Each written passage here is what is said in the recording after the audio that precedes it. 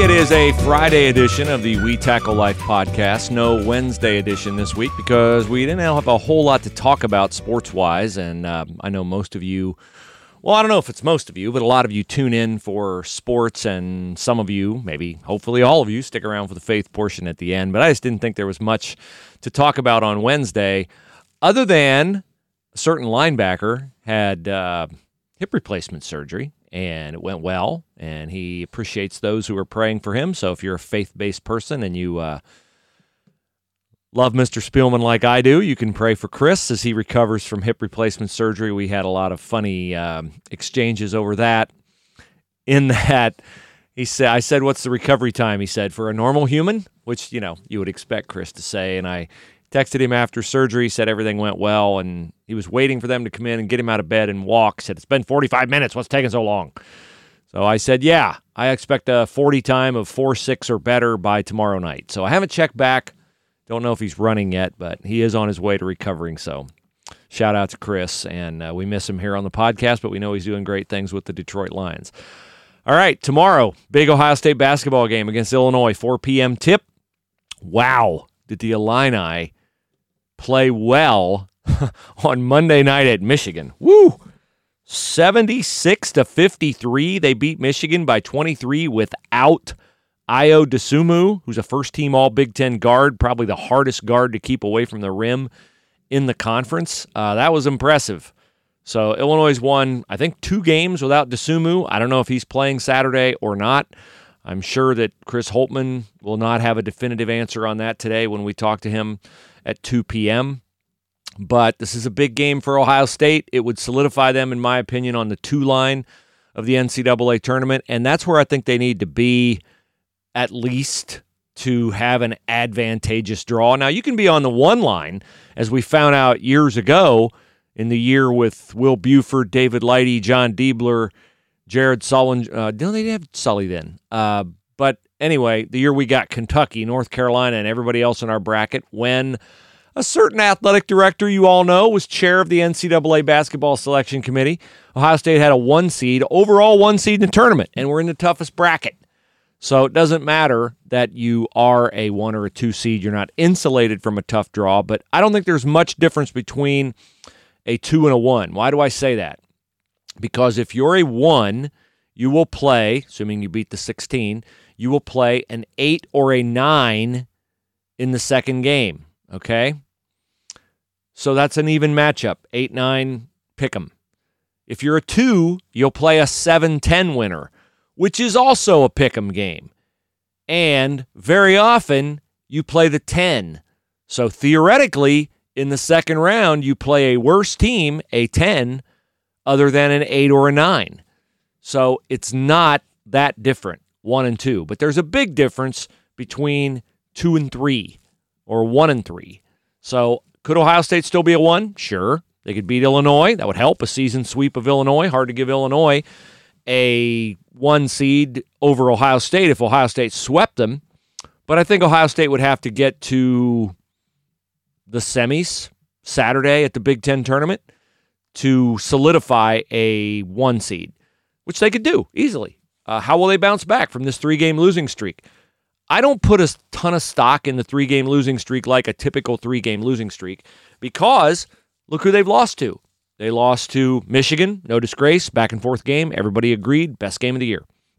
They lost to Michigan State on the road. Some curious calls in that game, some curious replay decisions in that game, and Michigan State's playing for its tournament lives, and so understandable. Toughest place historically to play in the conference is East Lansing, and Ohio State goes right down to the buzzer and loses the game. Then Iowa at home. Iowa played its best game of the year. No one will ever make me believe they didn't play their best game of the year. And Ohio State played its worst game of the year. And the 16-point final is what results. So would it shock me if Ohio State came out and played very, very well tomorrow and beat Illinois? Not at all.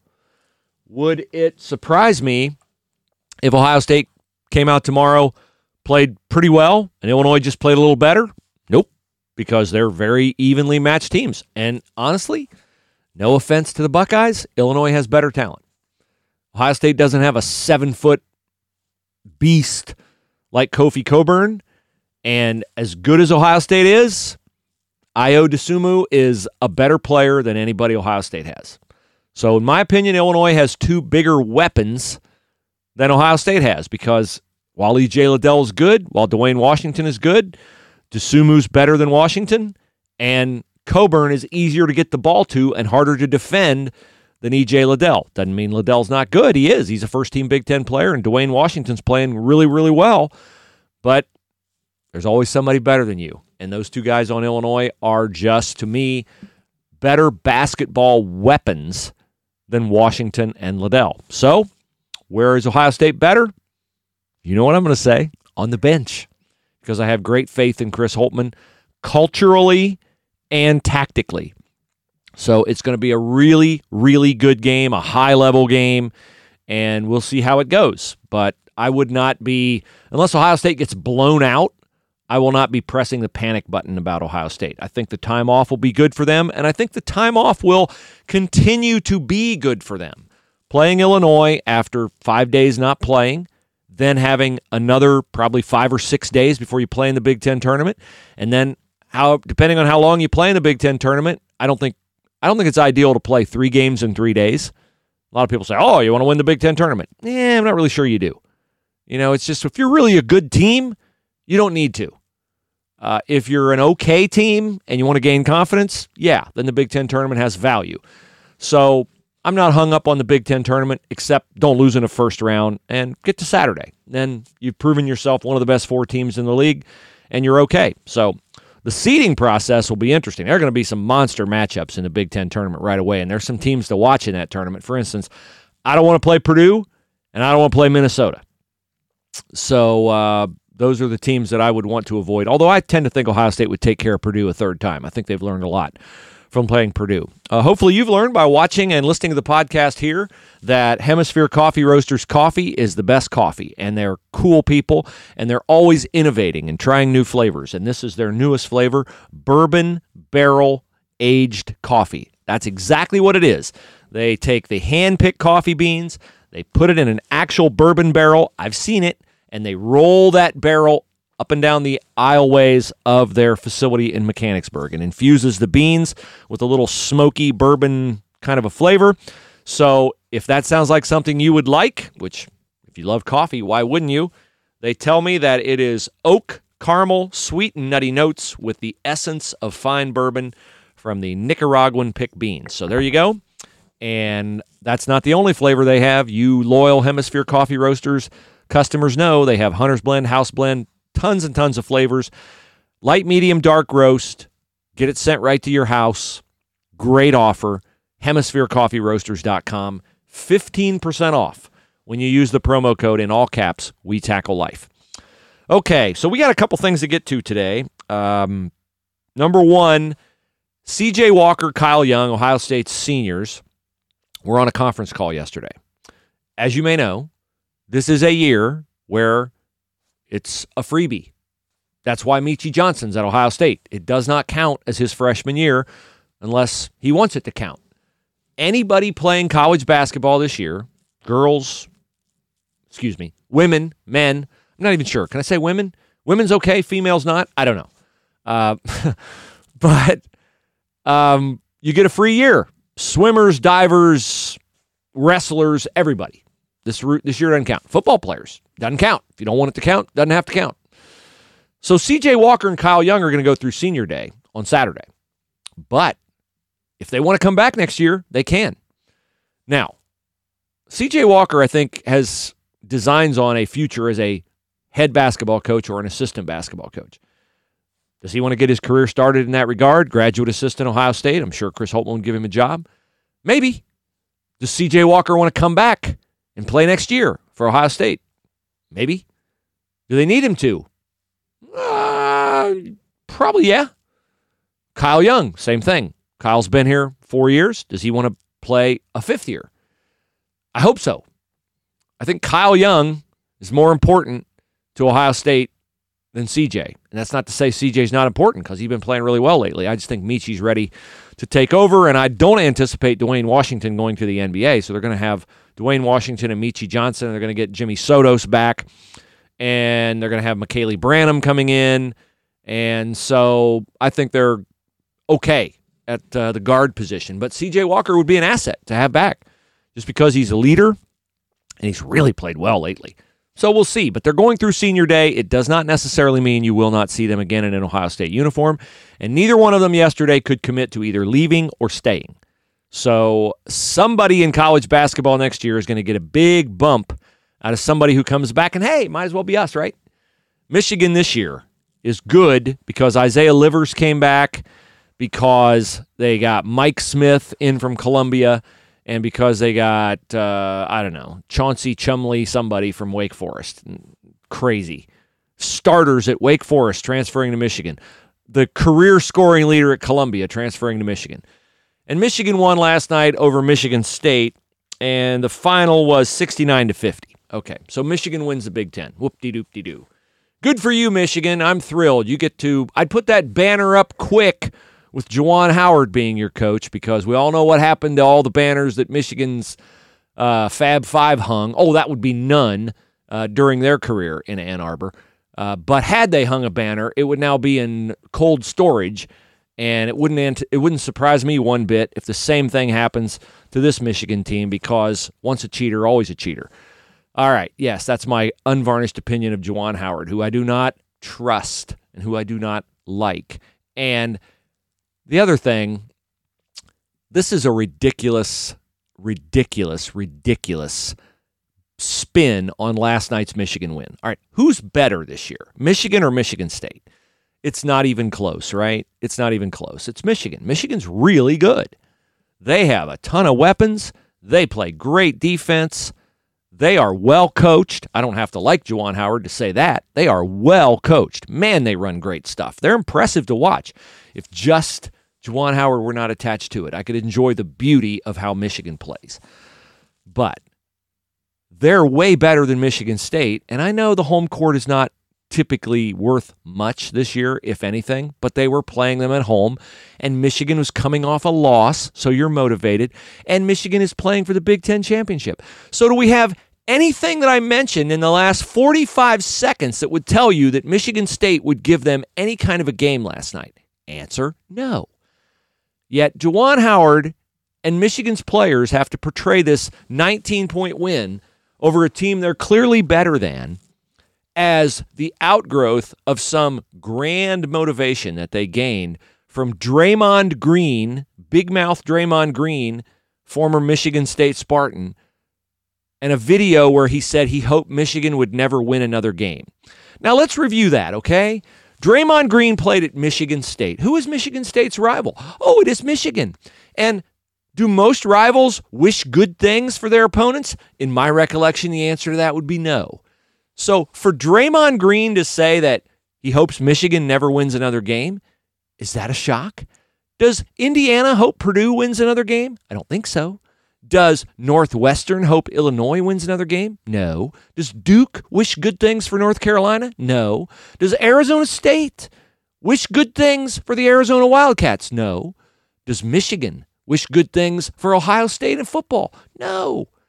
So this is not news that Juwan Howard, this is not news that Draymond Green, dyed-in-the-wool Michigan State Spartan, does not want Michigan to win another game. Yet Juwan Howard has to reach into his coaching bag of tricks. Oh, look, an arch rival from years ago doesn't want us to win another game, guys. Wow, that should really make you mad. That should really motivate you. You shouldn't be motivated by the fact we got our butts kicked by 23 the other night on national television by Illinois playing without its best player. You shouldn't be motivated that if we lose 2 in a row, we might blow our number 1 seed. And you certainly shouldn't be motivated about the fact that if we win this game, we win the Big Ten outright. No, you should be motivated because Draymond Green, who hates all things maize and blue, wishes we wouldn't win another game. Oh, well, now I'm really motivated, coach. What nonsense. What complete and utter contrived nonsense from Juwan Howard and from anybody on his team who bought into that crap. So just another reason why Juwan Howard is a poser, preener, and why just exult in the fact that you are a really good coach a super recruiter, have a fantastic team, and don't treat the rest of us like we're some kind of moronic dopes who would buy into the fact that Draymond Green, all-time Michigan State Spartan great, would not want your team to win another game. How stupid. Okay, now that I got that off my chest, let me remind you that there's even attorneys as talented as Willis Spangler Starling could not get Juwan Howard off the hook for being convicted of contrived motivation for that Draymond Green nonsense. But Willis Spangler Starling can handle anything else that you have, whether it's employment law, workers' compensation, personal injury, wills, estate planning, probate. They're great people. They're better people than I am for my feelings toward Juwan Howard, which go all the way back to his cheating Fab 5 days. So that is the attorney firm that you need to mark in your mind.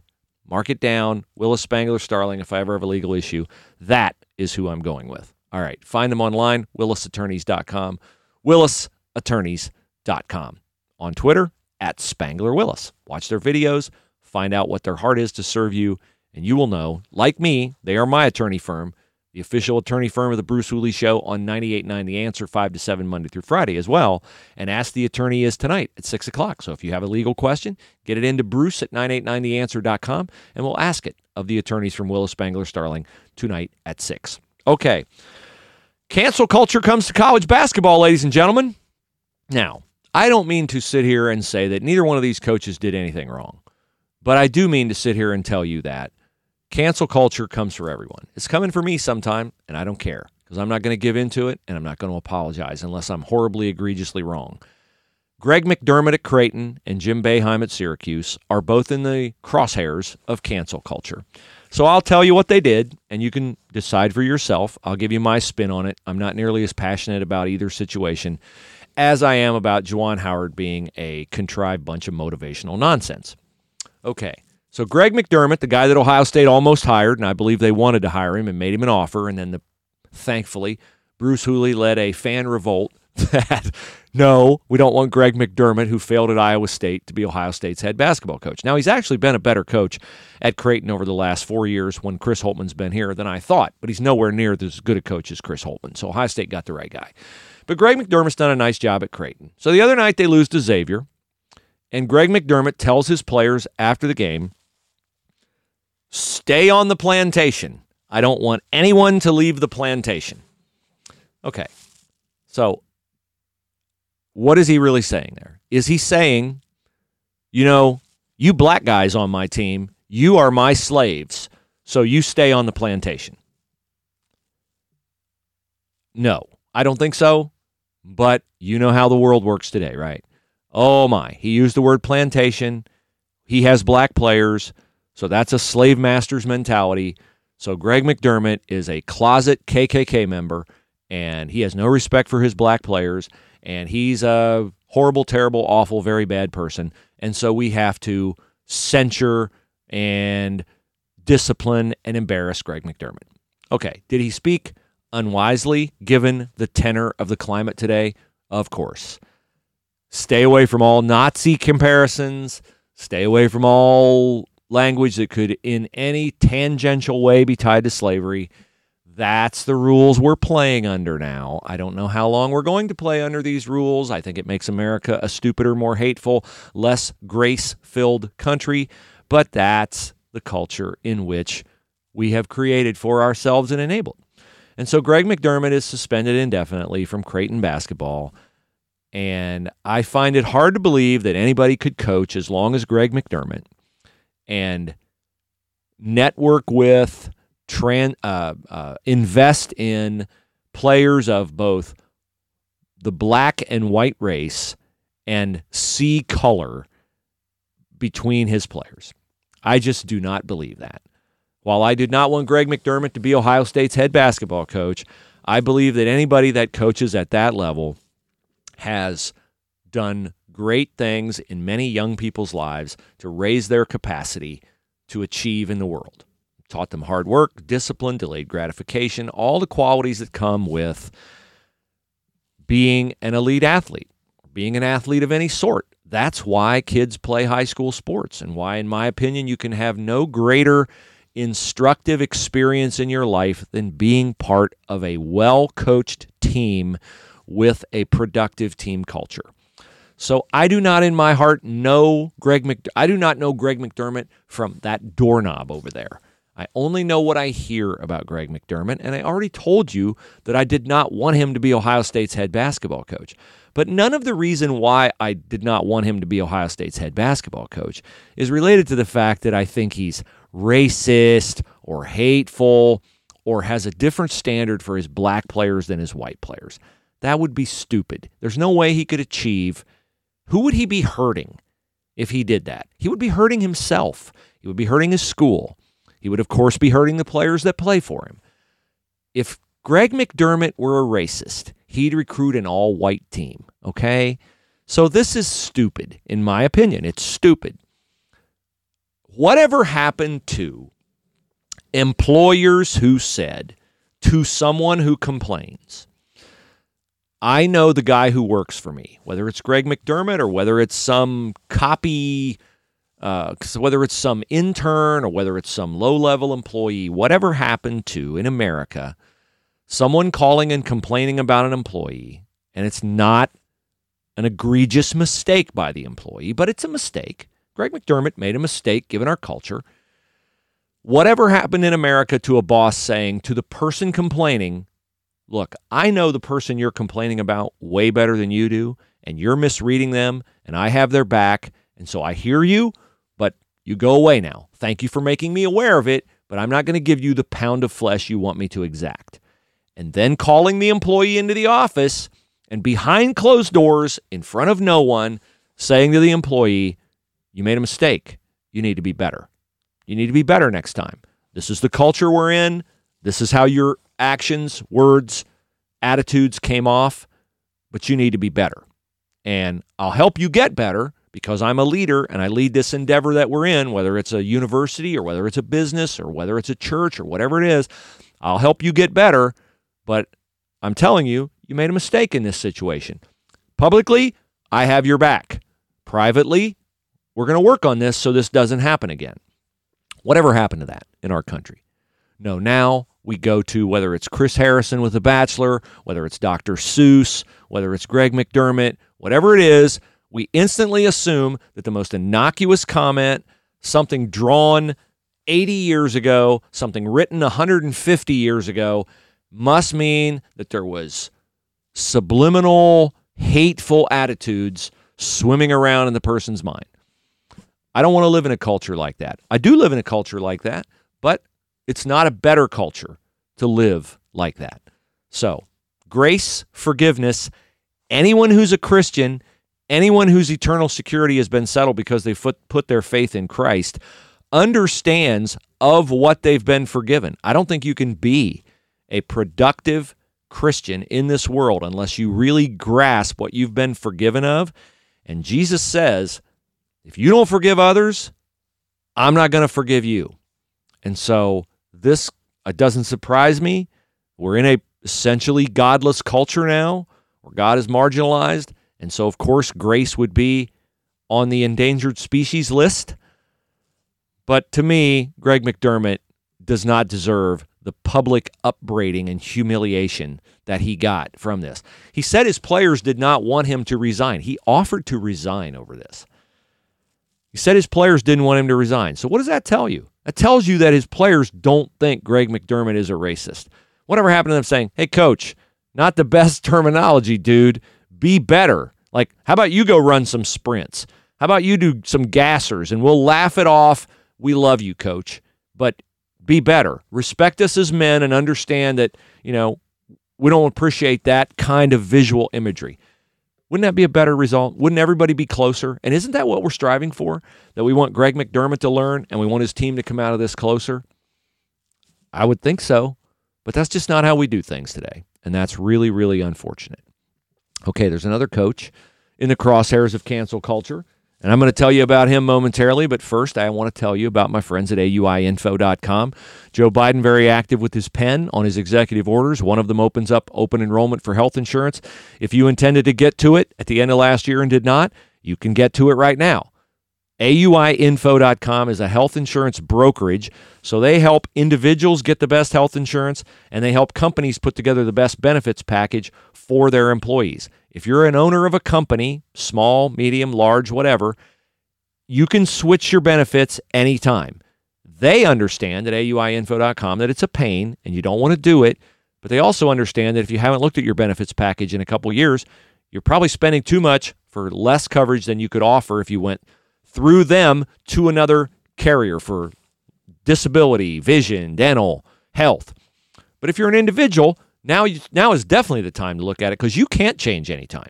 You have a finite period of time where you can change. Typically, it ends in December. Now it's back open for this little window of time here in the spring. So you don't pay AUI. No one individually or company pays AUI. The insurance companies want your business. They pay AUI, and they're not taking kickbacks. Every company pays them. They're able to put you with any company.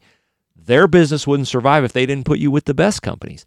So it's a completely trustworthy process. And the truth is you're already paying for a health insurance consultant in the cost of your policy. So you might as well avail yourself of their expertise at AUIinfo.com. Chat feature enables you to just take care of it typing online, or you can call them on, do a Zoom call or a phone call or an in-person meeting. AUIinfo.com. All right. One final note before we get to the faith portion of the podcast.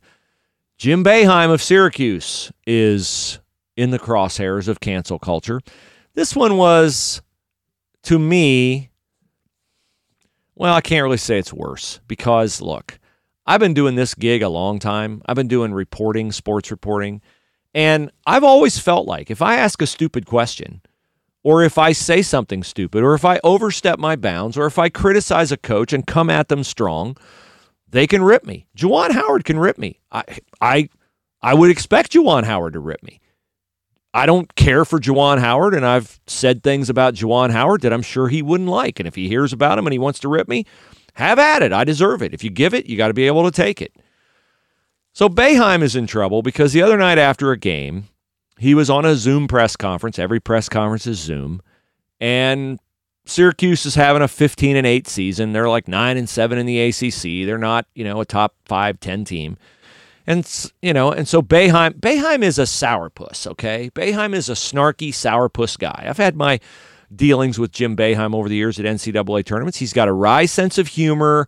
It doesn't land well with everyone. He's an old school guy, so he's a kind of a dinosaur. And not all those guys are as, hip to what you can and can't say now. Just saying that's how it is, not saying it's right or wrong. So Jim Boeheim, after answering a question on a Zoom call about, I think my team's done okay, it's a tough league, he makes a reference to a tweet sent by somebody who covers Syracuse basketball for The Athletic. And this guy happens to be rather diminutive in stature. So this guy who covers Syracuse basketball tweeted the other day that Syracuse would be 17-5 if they played two little-used bench guys more often. So this guy who covers Syracuse, he observes the team. He's a fan of these two guys. He tweets this. Okay, fine. You can do that.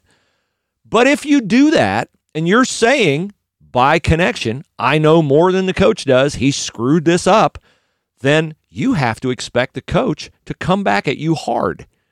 That's just how it works. Some coaches don't do that. I've tweeted things before about Chris Holtmann. Like I said, he played Musa Jallow too long at Michigan State on a sprained ankle. I don't know if Chris heard it. If he heard it, he probably didn't like it. If he wanted to come at me on Twitter or personally, I'm a big boy. I can take it. I should be able to take it. But Chris Holtmann, he's probably like, not worth it. Big deal. So what? I don't care what people think. And he shouldn't care what people think because he's smart. Really smart guy. He shouldn't care what I think. Boeheim took the opportunity answering this question after he finished answering the question to come back and add, of course, if I'd have played these two guys, we'd probably be 22-2 because I've been doing this, I think he said 45 years, but I'm not as smart as some guy who never played basketball who's 5'2". Bam. Okay, he came back hard at the dude. So what? So what? That's my attitude. So what? Guy tweeted that the team would be better If Boeheim played these two guys, so Boeheim comes back at him. Oh, he short-shamed him or whatever the heck we call it now. Okay, the reference to the kid's height, probably not great. I get it. Again, with McDermott and the plantation reference, you just can't do that now. Why not? Here's the thing about cancel culture, okay? This is my view of I did a faith portion of the podcast a couple weeks ago on Jesus' view of cancel culture. Not good. The view of cancel culture, not good. Had Jim Boeheim said, I've been doing this 45 years, but I clearly don't know as much as a guy who covers our team for The Athletic. Would that be okay? Do you dare criticize a reporter? I mean, as reporters, kind of the nature of what we do is to analyze, evaluate, and sometimes criticize what coaches do. Why are we immune from that coming back on us? Why are we insulated? Why are we protected? Why are we vaccinated from that? Why? We shouldn't be. If you give it out, you should be able to take it. And I don't care if a coach says, oh, look at some guy with a goofy haircut and a goatee criticizing me for coaching. All right. Like, I'm not such a snowflake that criticizing my personal appearance or the fact that I, am not a NBA player or whatever. I don't care. I don't care. But boy, nowadays, all ESPN, Boeheim makes reference to. Look, man, I don't share the opinion. I don't share the offense. I don't share the opinion. Maybe you have to be more secure in what you do. Maybe you have to understand that when you rip somebody, the best thing you can do is go stand right in front of them the next day and give them the chance to come back on you. That's just, to me, the honorable way of doing it. That's how I was taught to do journalism. I believe strongly that is the right way to do journalism. I spoke in an Ohio State journalism class 2 years ago. I was appalled at what the teacher said to me in that class about how careful I needed to be saying things that were completely innocuous about how covering Ohio State works now compared to how it worked back then. In my opinion, she is doing a disservice to her students with with the safe, cloistered way she's teaching her class. But she's got the MA and probably the PhD, and I don't. Can we just agree to disagree? I can. I don't know if she can or not. But to me, the kids today, here I am, old man, get off my lawn. It's just journalism is not better today. That I will say without equivocation. Journalism is not better today. Journalism is, it is not adversarial anymore. It is invested in the people that it covers. And that is not what journalism at its best is supposed to be, was designed to be, or in my day, was taught to be. So, I doubt the needle's ever flipping back, but that is where we are. That is why Greg McDermott's in the crosshairs of cancel culture. That is why Jim Boeheim is under fire. And I believe that we are not a better country always looking for a reason to pounce and advantage ourselves at someone else's expense. In the faith portion of the podcast today, I thought I would try to comment on a story that I saw this morning from the New Yorker. It is a very interesting story, one with merits in some regards and some without merits in others. Hopefully, in the course of doing these faith portions of the podcast, you guys understand the, I can't even think of a word. Importance doesn't do it. The essential nature of making a decision on who Jesus Christ is in your life. Nothing your parents did, nothing your wife does, nothing your husband does, nothing your children do has any bearing on how you will be viewed by Jesus when you die. You will be given one of two eternal fates, heaven or hell, based upon what you did with what Jesus did for you at the cross. He died for you, and all you need do to live with him in eternal bliss is to accept his sacrifice on the cross as payment for your sins and authenticate that by understanding the depth and breadth of your forgiveness so that it changes you. But doing works, doing good things out of, hey, this will get me into heaven, that does not work. That is anathema to God. That is a failed endeavor. Okay, so this New Yorker article today is entitled The Wasting of the Evangelical Mind. The Wasting of the Evangelical Mind. And it starts to talk about the storming of the Capitol on January the 6th and how a couple of nutcases, including the guy with the fur hat and the horns, got into the Senate chamber and they extolled Jesus Christ and they prayed and they thanked God for getting them in there. And it makes the parallels and it ties evangelical Christianity to the furor, support, adulation for Donald Trump. And that it makes the case that their problem with the evangelical Christian's mind is that basically the evangelical Christian doesn't have or doesn't use their mind, because it makes a statement early on in the article that I find exceedingly interesting, that faith and reason are, I never even heard this word, antipodes, which means faith and reason are the direct opposite. The former necessarily cancels out the latter. So if you have faith, you can't have reason. If you have reason, you can't have faith. That is what the New Yorker is saying. And it cites a professor from Wheaton College, which is a theoretically Christian college, about this thing, that evangelicals don't use their mind, they're emotion-driven, they're faith-driven, they're trying to put this big puzzle together of how the world's going to end with Revelation and all this kind of stuff. And I think a lot of what is in the early part of this story, some of it makes sense. I've said before, when Jesus comes back to gather his church to him, and this world ends as we know it, he's not coming on Air Force One, okay? Donald Trump was not my savior. Donald Trump is not my Lord. Now, can God use imperfect men like Donald Trump? I don't know how anybody could argue no. I don't know how anybody could argue no. Let's look at the giants of faith in the Bible, shall we? Moses, a murderer. Jacob, a swindler. David, an adulterer and a murderer. Paul, an accessory to murder, if not a murderer himself.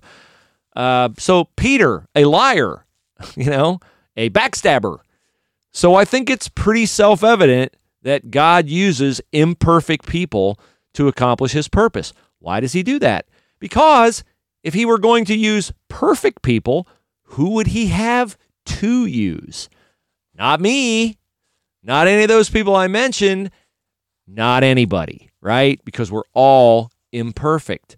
And that is where this story in the New Yorker goes right into the cesspool, in that it is trying to make the point that your faith must be an intellectually sound faith. Now, don't hear me that I'm saying that you have to be an idiot and you have to suspend reality to be an evangelical Christian. Quite the contrary.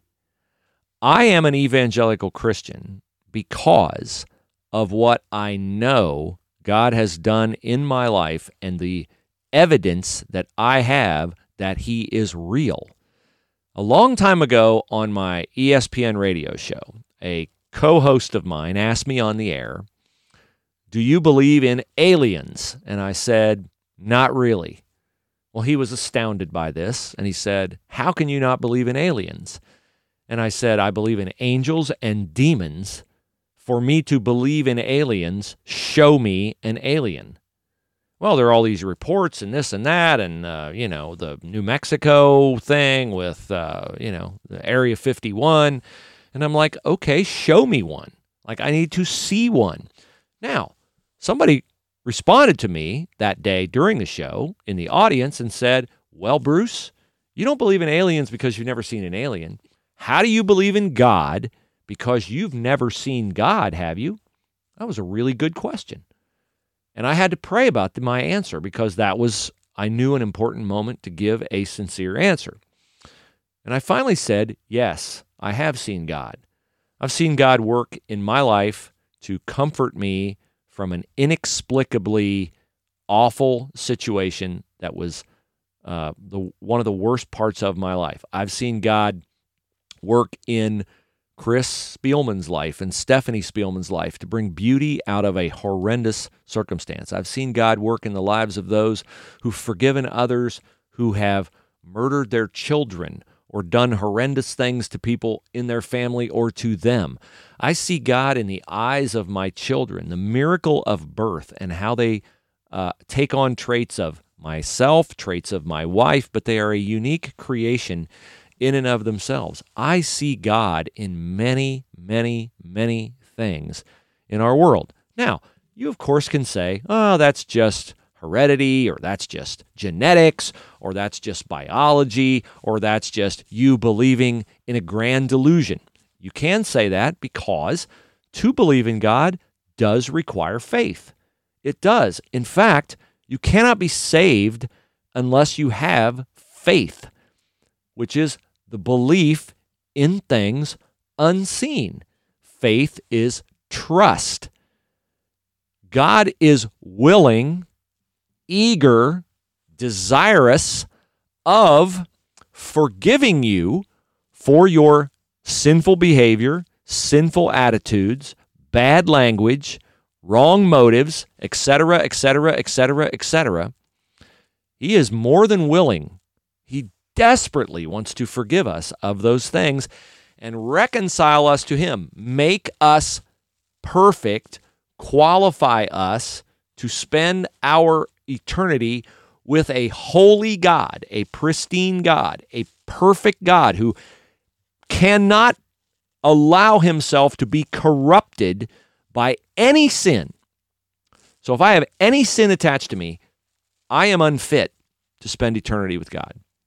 How do I become qualified? How do I become, the biblical word is justified, just as if I never sinned? How do I become that? Through claiming what Jesus did, Jesus was fully man and fully God. He died on the cross. He lived a perfect life. He never sinned. So when God, I said this before, when God looks at us who have accepted Christ as our Savior and attached ourselves to Him, God sees us through the prism of Christ's perfection. But you have to make that individual decision to accept Jesus for your sin. As I said, your husband going to church doesn't do it for you, missus. Your kids going to church doesn't do it for you, mom and dad. Your husband going to church doesn't do it for you, wife. And going to church doesn't do it. It has to be a personal relationship with Jesus where you say, I know I'm a sinner. I know I'm not qualified, but I know you are, and I'm placing all my faith in you. Okay, so that is faith. So for the New Yorker to write that faith and reason are incompatible, to some degree they are, but for those of us who have experienced Christ's love and forgiveness, they are not separate at all. They are inextricably linked. In fact, when you go through the book of Acts, the growth of the early church, the book of the Bible in Acts does not say that Paul went into synagogues and preached to the Jews, trying to convert them to Christianity. It says Paul went into the synagogues and reasoned with them, pointing out the Old Testament scriptures of the coming Messiah and how Jesus fulfilled that. And then he talks about in the book of Romans, which is a letter he wrote to the Roman church, Paul talks about this whole push-pull, this whole conflict between Jews. Jesus was a Jew, Bible's full of Jews. Every book in the Bible is written by Jews. Jews are God's chosen people. Yet Jews have not, by and large, accepted Jesus as the Messiah. And Paul talks about Jesus came as the test of being reconciled to God. You're not going to do it through the law, through obeying the 10 Commandments, through working your way to heaven, through being perfect, because nobody can do that. Nobody cannot be envious of their neighbor at times. Nobody cannot have sinful, lustful thoughts towards someone of the opposite sex. No one can never swear. No one can never lie. No one can never cheat. So the law, the 10 Commandments, the whole standard of perfection, Paul says, was created to make us recognize how unworthy we are. And then Jesus comes along to say, I know you're unworthy, but I came and I did it for you. And Paul talks about this in Romans 9 and Romans 10. In Romans 9, of course, when I'm trying to find this, I can never find it. Let me go to, here, Romans 9. Here it is. Stay with me.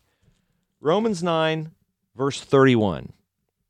Israel, that's the Jews, pursued a law of righteousness, behavior, but have not attained it. Why not? Because they pursued it not by faith as if it were by works. In other words, it was not believing in Jesus and what Jesus did. It was, I'm going to do it myself. I'm going to do it myself. I can do it myself. No, you can't. And then Paul writes, Romans 9, the end of verse 31, they stumbled over the stumbling stone. Yeah, Jesus was that stumbling stone, that cornerstone. In Romans 10, Paul continues, I can testify about the Jews. They are zealous for God. They're excited. They're all in, right? But their zeal, their enthusiasm, is not based on knowledge, since they did not know the righteousness that comes from God through Jesus. That's how it comes from God, through Jesus. The righteousness that comes from God is through Jesus. Paul says they sought to establish their own through works, through deeds. And they did not submit to God's righteousness. Christ, Paul writes, Romans 10, verse 4, is the end of the law, so that there may be righteousness for everyone who believes. Faith. For everyone who has faith. Okay? So this is where the New Yorker article goes into a very errant school of thought that, well, you can't have reason if you have faith, and you can't have faith if you're reason. This intellectual attempt to make intellectual sense of the gospel is the direct opposite of why Jesus came to earth and what God requires of us to be acceptable in his sight. It has to be a gospel that makes sense to everyone in the world if everyone is going to be judged by it. And I would just ask those of you who think you can work your way to heaven, well, I'm a good person, I do a lot of nice things. Where is the standard for good enough? Where is the standard? Where in any of these 66 books with all the thousands and thousands of characters and tens of thousands of verses, I assume, where is it written? Once you attain this level of perfection, here's where the bar is. I'll tell you where it is. God requires you to be perfect. Perfect. So his holy nature is not corrupted. See, I think if you wanted to plot God on a graph, there's several various continuums of God. There's God's love, right? God is love. There's God's wrath. He's a God of wrath. And there's God's holiness. Those are his three chief characteristics, okay? His love, his forgiveness is under that love, his grace. His wrath, his punishment for not doing what he wants you to say, is under that wrath. And his holiness, how do you go from down here up to his holiness? Jesus has to lift you up. you have to grasp Christ's hand and say, I cannot do it on my own. I cannot do it on my own. Only your perfection satisfies God's standard. And I don't want him to look at me at the end of my life and see me through the prism of Bruce Hooley. I want him to look at me through the prism of Jesus Christ. And I can say, I'm covered, dude. He did it all. That's why when Jesus hung on the cross, he said, it is finished. When he died, those were his last words. It is finished. In other words, I've completed the work to make all of you who put this crown of thorns on my head and spit on me and mocked me, I've finished the task. So every single one of you is now qualified if you accept my free gift to you. So, with all due respect, which means, of course, no due respect, to those at the New Yorker, you are stumbling over the stumbling stone. You are trying to make intellectual sense of a process where God does not require people to be smart enough to get it. He only requires people to be humble enough to accept it. And that is my prayer for all of you, that you are humble enough to accept God's grace and to accept his forgiveness and to accept the fellowship that comes with that. It is my pleasure to have been with you today. Thank you very much for your time. Have a great weekend. Leave me a review on iTunes. Send me an email, wetacklelife@gmail.com. Patronize our sponsors, Willis Spangler Starling. Tell them you heard about it on the podcast. AUIinfo.com and also HemisphereCoffeeRoasters.com. Have a blessed weekend. We'll talk to you Monday, hopefully about an Ohio State win. Until then, God bless you, and thank you for your time.